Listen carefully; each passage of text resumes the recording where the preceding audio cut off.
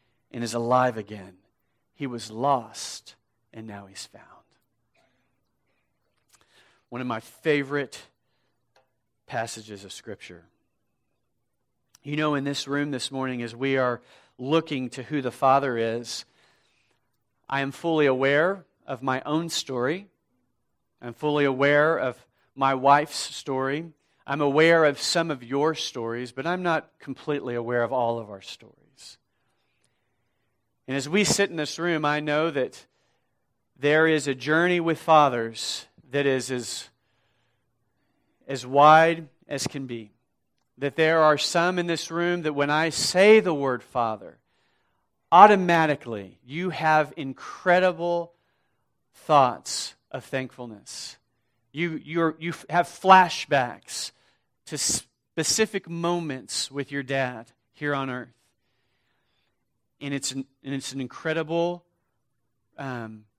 recalling of the goodness of your earthly dad. Some of you have the exact opposite experiences. You don't want to think about him. You're feeling maybe the challenge or the opportunity to even rise in anger or bitterness, maybe unforgiveness in your heart. Maybe it's sorrow, maybe it's fear. For some of you, I know you've lost your fathers. He's no longer alive. And you can put on that experience either good memories or bad. We have so many stories in this room, and yet at the same time, we have one Father in heaven. One consistently true and good and awesome and wonderful Father in heaven. Whether you acknowledge or believe that, it is true. Whether or not you've experienced through your lens as being what I just described, we can say through the Word of God and through our knowledge of who God is and through our understanding of history and of the present and what we expect from the future, that the Father in heaven, the Holy One, the Creator of all the universe, the one who says He was from the beginning and He will be till the end, the Alpha and the Omega, everything that exists, the fullness of life thereof, all that is good, that Father in heaven is a Father that each one of us in this room, no matter what experience we possess, we can encounter and engage with just the same. And that should be a place of starting for all of us, a starting of hope, a starting of encouragement. When we read this passage of Scripture, as Jesus tells this parable, as He shares this story, He is describing through this story a picture of who our Father in heaven is and what He's like. In the heart of the Father in heaven is one who abundantly provides. Before this story starts, and as we see written within the storyline of this parable, we come to an assumption or an understanding right off the bat that this Father is good. Right? That this Father has provided and been a good Father. And when we think about it, what do we see in this story that we already know? That this Father has brought two sons into this world. That He has provided a family and community for His sons. That He has provided for His sons, and not only has He provided, but He has abundantly provided. This is a wealthy Father. This is a Father with servants. This is a Father with fattened calves. This is a Father with rings and clothing. This is a Father that has provided abundantly for His sons. This is a Father that has provided security, that has provided jobs, that has provided a future, that has laid aside an inheritance for His sons. This is a good Father. And that is the Father that we have in heaven. James 1 verse 17 says this, "Do not be deceived, my dear brothers and sisters. Every good and perfect gift, everything that you would declare that is good and holy and righteous and wonderful in this life has come down from the Father of the heavenly lights." Who is this Father? One who does not change or shift like shadows. He is consistent, the same, true all the time. So the same thing that I just declared about the Father in this story is true of our Father in heaven. Amen? Let's say it again. He has given what? He has given you life. You're alive. You have a name. You have an identity. You have been brought into this world with opportunity. And yes, if we stop and we compare and we look to the left or the right, we might say, yeah, but I don't have an opportunity like that person, or that person hasn't experienced life like I've experienced, but you still have life. And even in the hardest circumstances in this room, you have a heavenly Father who is saying, I love you, and I have a place prepared for you, and I'm with you, and for eternity we will dwell together, and I'm good, and I want you to know the goodness of who I am.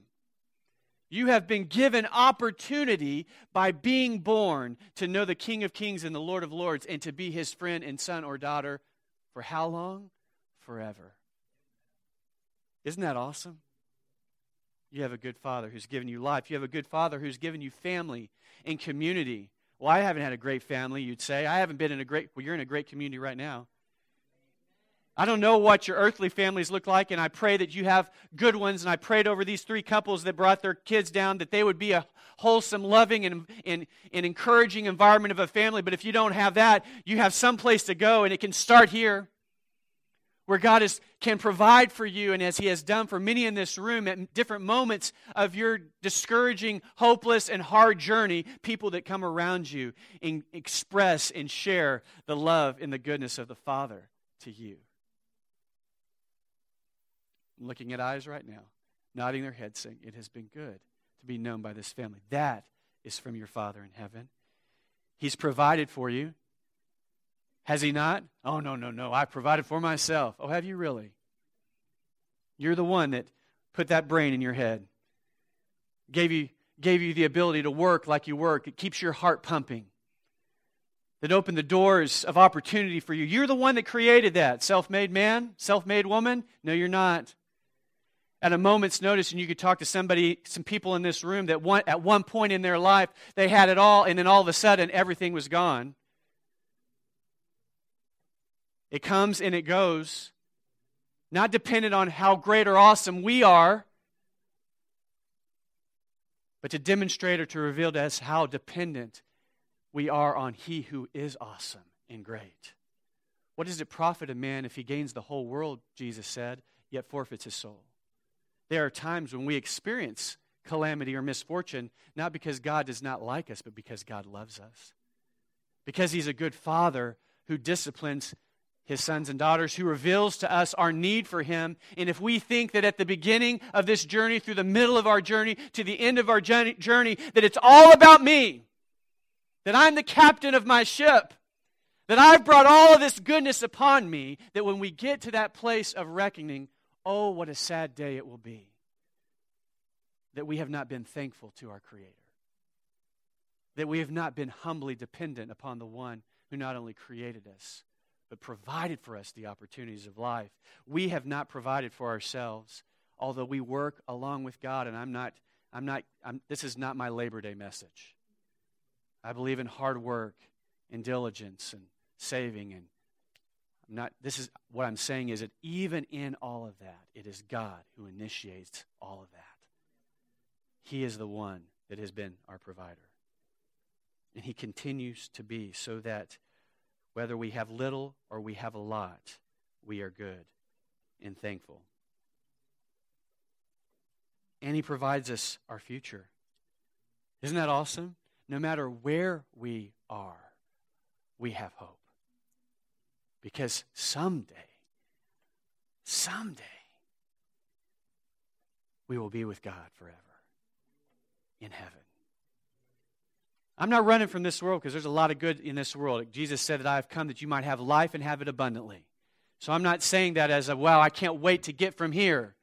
But as I'm journeying through this abundant, wonderful relationship with Jesus that has its ups and its downs, its trials and its victories, I know that no matter what befalls me, that this is not my stopping point. This is not my ending point, nor is it for you. That God has prepared for you a place in heaven if you put your trust in Him. He has created a room, a mansion, whatever it's going to look like. I think it's going to be a lake house in mountains for me.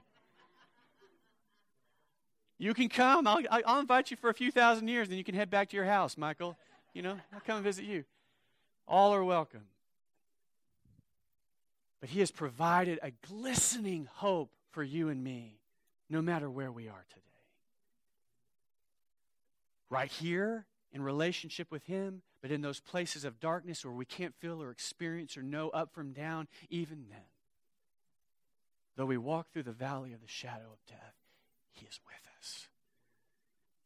And He leads us to a table where He blesses us, even in the presence of our enemies. And He anoints our cup. He fills up our cups and anoints our heads with oil, overflowing, awesome hope in God. This is our Father in heaven. The same Father in this story is the same Father for you and me. Yet it's much better. It's not just a calf It's not just a robe. It's not just an inheritance that can be squandered.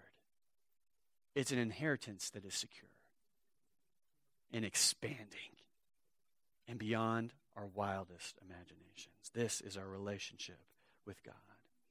He gives us freedom to choose, though, doesn't he? He gives us freedom to choose, and we see that in this story, verse 12. And there it talks about the two sons in verse 11, and he says, Dad, give me what I want. In my ignorance, in my foolishness, in my pride, in my desire, my lust for the things of this world, I've been living in this lame farm.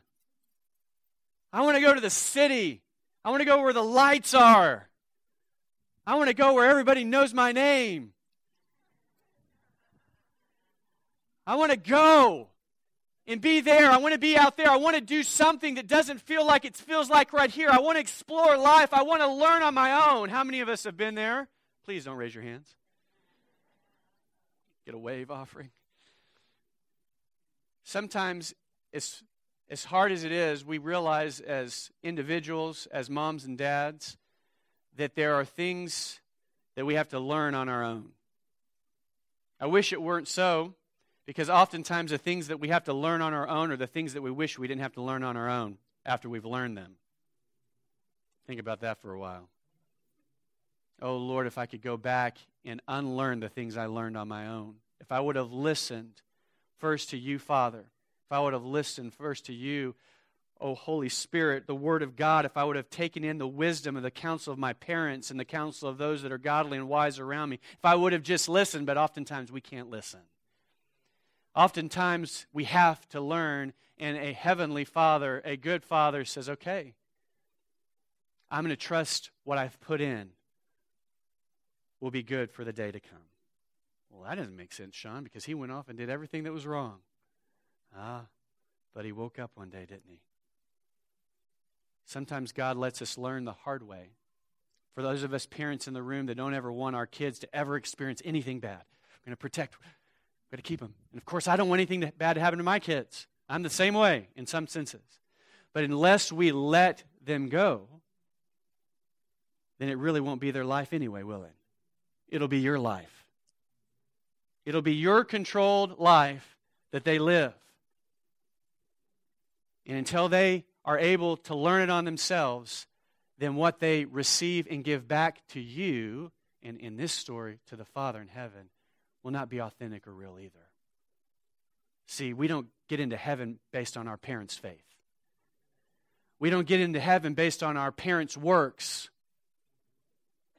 Our parents don't, okay, Jesus, here's my kid. It's not what happens. Jesus says, let go and let me have your kid. Let me have the opportunity to know your son or daughter. Let your kid experience me through the trials of life. Now, listen, I'm a protective parent. I'm not just out there, we have high walls of protection in our house for the betterment of our children. But I also know that if I don't let them experience life and trust in God on their own, it'll never be their faith. It'll be mine. And we have to make that journey as parents. And the father here in this story, we have a very, very short explanation. It's just a period. The son says, give it to me, period. And then the next line says, and the father gave it to him. The father knew that in giving him this freedom, is that what he gave him? The father gave this son freedom, didn't he? That son's not going to the city without any money. Doesn't know how to work in the city. He might have, but he would have come back at nightfall. But the father gave him freedom. Take your inheritance, even knowing that it was not going to be a good journey. Why? Because the end of that son's journey is better than the beginning of that journey. The father knew that this son needed to come to the end of himself so that he knew what an awesome life he had already been given. How many of you know that? How many of you know that the life that you have been given is way better than what you have acknowledged God for?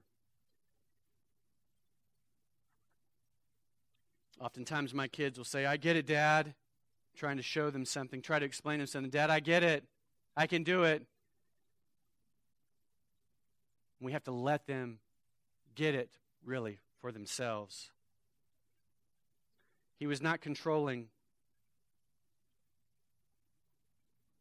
but he was releasing, because he wants us to choose him. Love is only love unless it's freely given and freely received.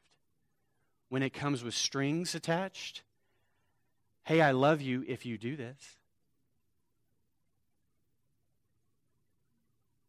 The Father loves us, and his request of us is to receive it. Receive it. You don't have to do anything for it. You don't have to be holy. You don't have to be a good worker and really religious. You don't have to go out and make 13 converts before you can get into my presence. You don't have to do anything. All I want you to do is recognize that I love you, that I've done it for you, that I've given my life for you. If you'll receive it,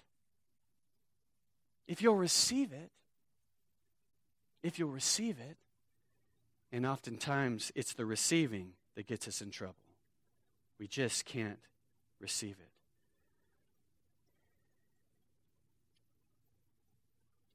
The Father was patient, wasn't he? He was not only releasing, he was also not only giving, but he was patient.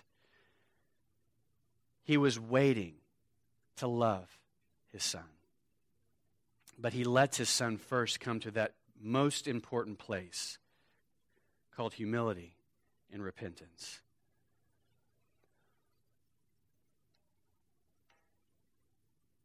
And when the Son began to experience that, where did he experience that? He was finished with all of his money, and all of a sudden all of his friends disappear. Everything that the world promised, all the emotions and the thrills and the acceptance and the comfort, all the things that he wanted from this new set of friends or this new experience faded when what he had to bring to the table disappeared. And all he was left with was the memory or the knowledge of what had been true and stable in his life, and he remembers his Father. He remembers, and it comes to mind, the knowledge of how good his Father is. How good is our Father? Isaiah 30 says that the Lord waits to be gracious to you. Romans 2:4. Do you not know that God's kindness, his kindness is what leads us to repentance? His kindness, his patience, his long-suffering, his not counting the number of sins or the number of ways in which you've rebelled against him or have not received his love or turned away from him. He's not counting, and then at number 87 he says, that's it. But he's patient with you. Oh, goodness. Sometimes I think about my brokenness and I think, God, why have you been so patient with me? And he's been so patient with all of us. But while he was still a long way off, his Father saw him. Don't you love that picture? What does that picture tell you? That tells me that Daddy is getting up morning, noon, and night, and he's sitting on that big porch. I have a picture of a big farmhouse. I don't know why. I just have a picture of a big farmhouse with a big porch and a rocking chair. And a long road that goes to the end of the property, and a big gate at the front of the property that says something. Like, this is a great home. Great place to live. Daddy lives here. Whatever you want to put on that sign. There's a big old arch up there. And Dad is sitting on the porch with his cup of coffee, because I drink a cup of coffee. And he's praying. And he's looking. And he's waiting. And he's wondering, When's the day that my son is going to show up at that gate? And he's not just coming out with some kind of despairing hope, but every day I believe in this story, he's coming out with expectation. This could be the day. This could be the day. This could be the day, so that when he looks out that day and he sees his son. Woo! We're not going to get to that part of the story yet. That's too good. He is waiting with expectation and patience and kindness for you. Does he know, as a seasoned father, does he know what's going on in the city? Does he have a good idea? I think he does. He probably even has his spies in the city. Probably has a few vendors that have come through the farm recently and said, hey, have you heard about your son? He probably knows. And we know that in the context of talking about our Heavenly Father, He knows, doesn't He?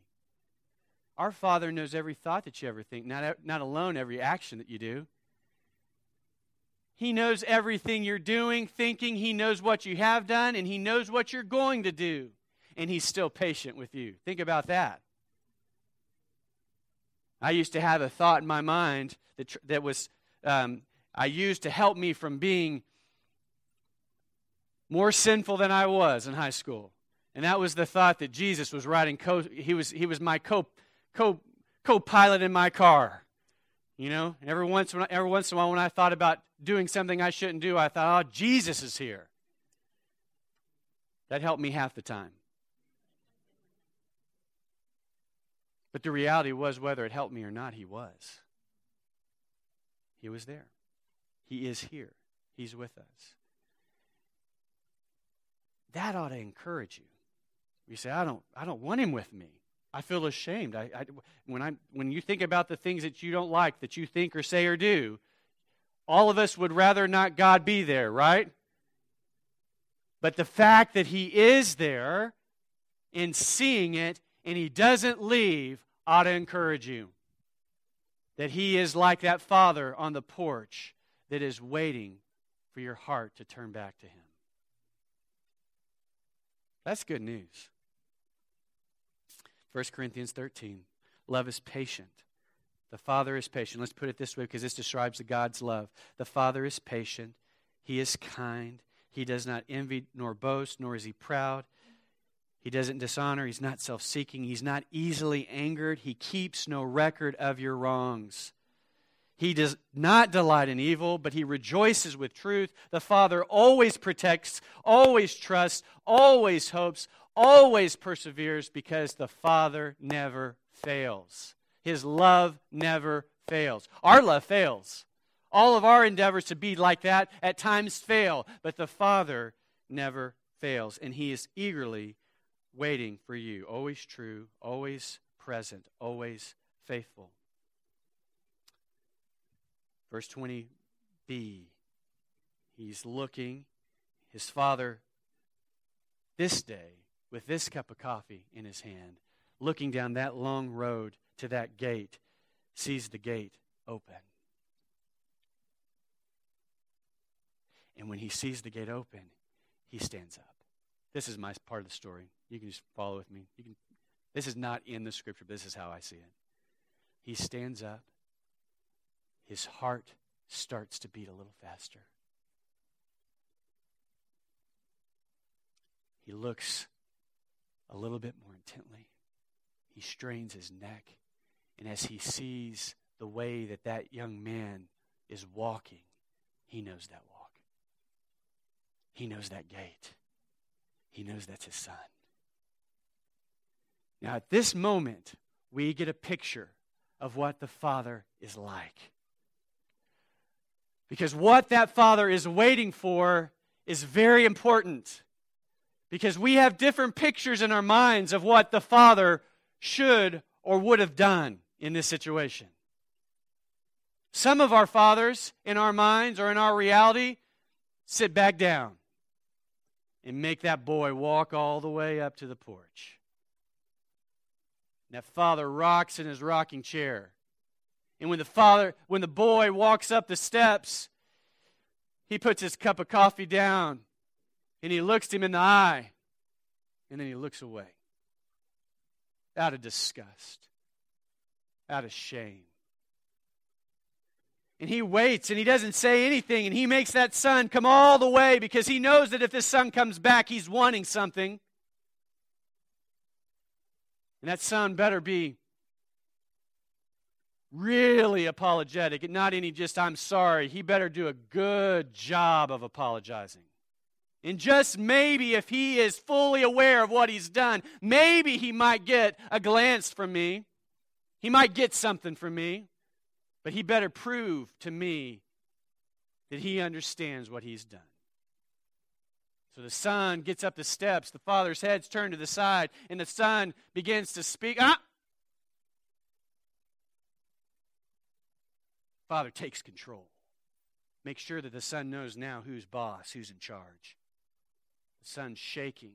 Everything that he thought possibly could go wrong is happening. He's already rehearsed his script. Father, just let me be a servant. Just let me come home, Dad. I don't have anything.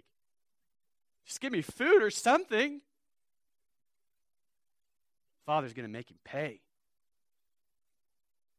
Make sure he understands that what he did was wrong. So he waits. Son falls on his knees, begging for some acknowledgement.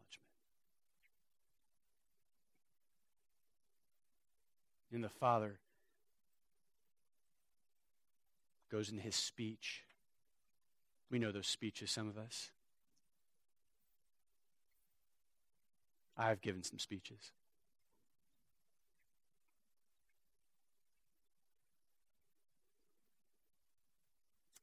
And then maybe the father gives him a chance to prove that he's worthy of living on his farm, in his ranch, on his kingdom.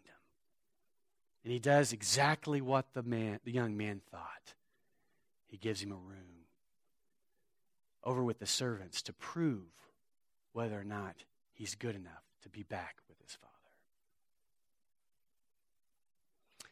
I'm being dramatic, and I'm illustrating this point because if I am discerning as a pastor of 25 years, I know that within this room, a high percentage of you have that image of your Father in heaven. You're not worthy, as the Son felt about himself, to be in the Father's presence. And you know that if he is a good father, this is what you tell yourself, if he's a good father, he'll let me have it. Because I have blown it. If he's a good father, he'll be hard on me. If he's a good father, he'll make me work it off. If he's a good father, he'll make me pay. If he's a good father, I'll have a probationary period of where I have to prove myself. And if I'm not good enough, he should cast me away. He should send me off because I'm not good enough for him. We have that tape playing in our minds. But that is not the Father. Amen? Jay, stand up. Please. Jay, stand up. I want you to stand right here. Yeah. Over here. Because you talked back to me last week, Jay. I'm just kidding. Jay, stand where Dennis is, please. This is a story. You're my illustration. What you just heard was not the story. The story is that I love more than you can imagine my son Jay. And when Jay walked through that door and I was in my rocker, I stood up, but not so that he could see the self-imposing, authoritative, exacting father that he needs to grovel back to. But when I saw Jay, I saw hope.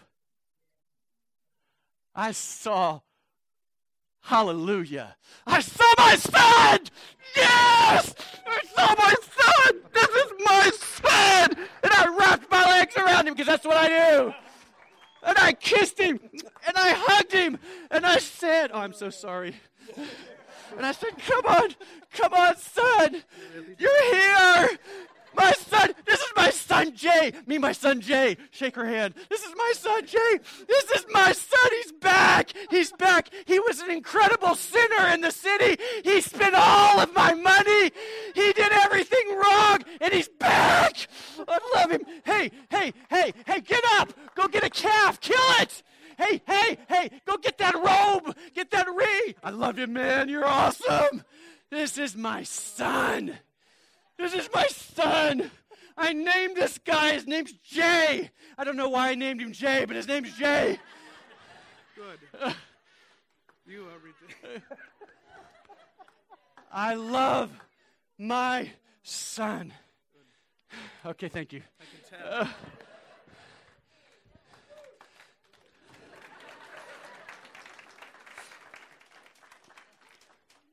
Sorry.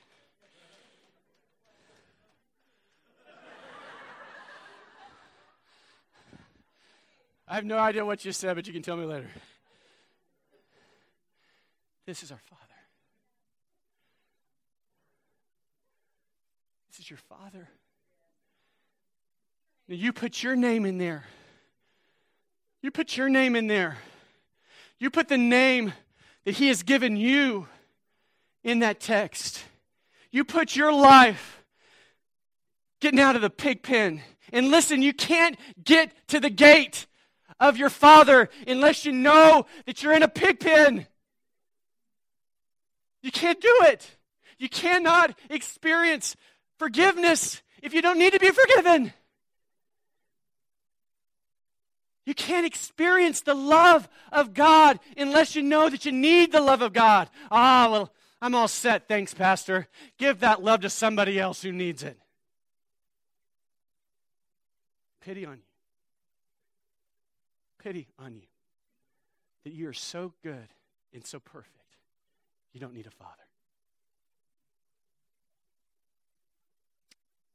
But we all need fathers. For those of you father sports fans out here, I'm just going to give you one more story. I think it's interesting, and then we'll finish while I catch my breath. One of my favorite sports writers is a guy by the name of Rick Riley. He used to write for Sports Illustrated. He's an ESPN writer. He's a good writer. But there's an edge to him at times. There's times where I go, you could have done it a little bit different, or you could have been a lot nicer. He's not kind at times to his critique of how people respond, but usually it's his way of trying to point out what is good and bad. Sometimes he does, and sometimes he doesn't. But he's retiring. And so he wrote his last article. And I want you to read this passage of scripture. I want you to listen to this part of his article. This is how he starts off his article. He said, I am the son of a drunk, a man who was much too concerned with where his next whiskey was coming from than where I was going. He didn't discipline me. He didn't advise me. He didn't father me. Hell, most of the time, he didn't even know where I was. And my trembling mother was much too terrified of him and his sloppy temper slamming home to worry about what I was doing. So when I got a regular byline in the town paper before my 21st birthday, I was as wild and unruly as the mop of hair on my head. I had a voice and a license to use it, but not one lesson in how to use it. I hurt people just to make a name for myself, just because I could. My first beat was the Colorado women's basketball team, and I came out slashing, until one day a retired coach named Sox Walseth came up to me. His hair was white, with matching caterpillar eyebrows, and he wore a cardigan. He put a hand on my shoulder and he said, son, you're not going to get very far writing articles like the one you did today. These people shouldn't have to read the cheap shots you're taking at them. You can do better than this. I looked right back at him, stuck out my bottom lip, and began to cry. I was so starved for a father that this man I hardly knew was suddenly thrown into the job. I'm sure he was as confused about what was happening as I was, but he took me to his chest and he hugged me. As I sit here and write my last column as a sports writer, I see now how that moment changed my life.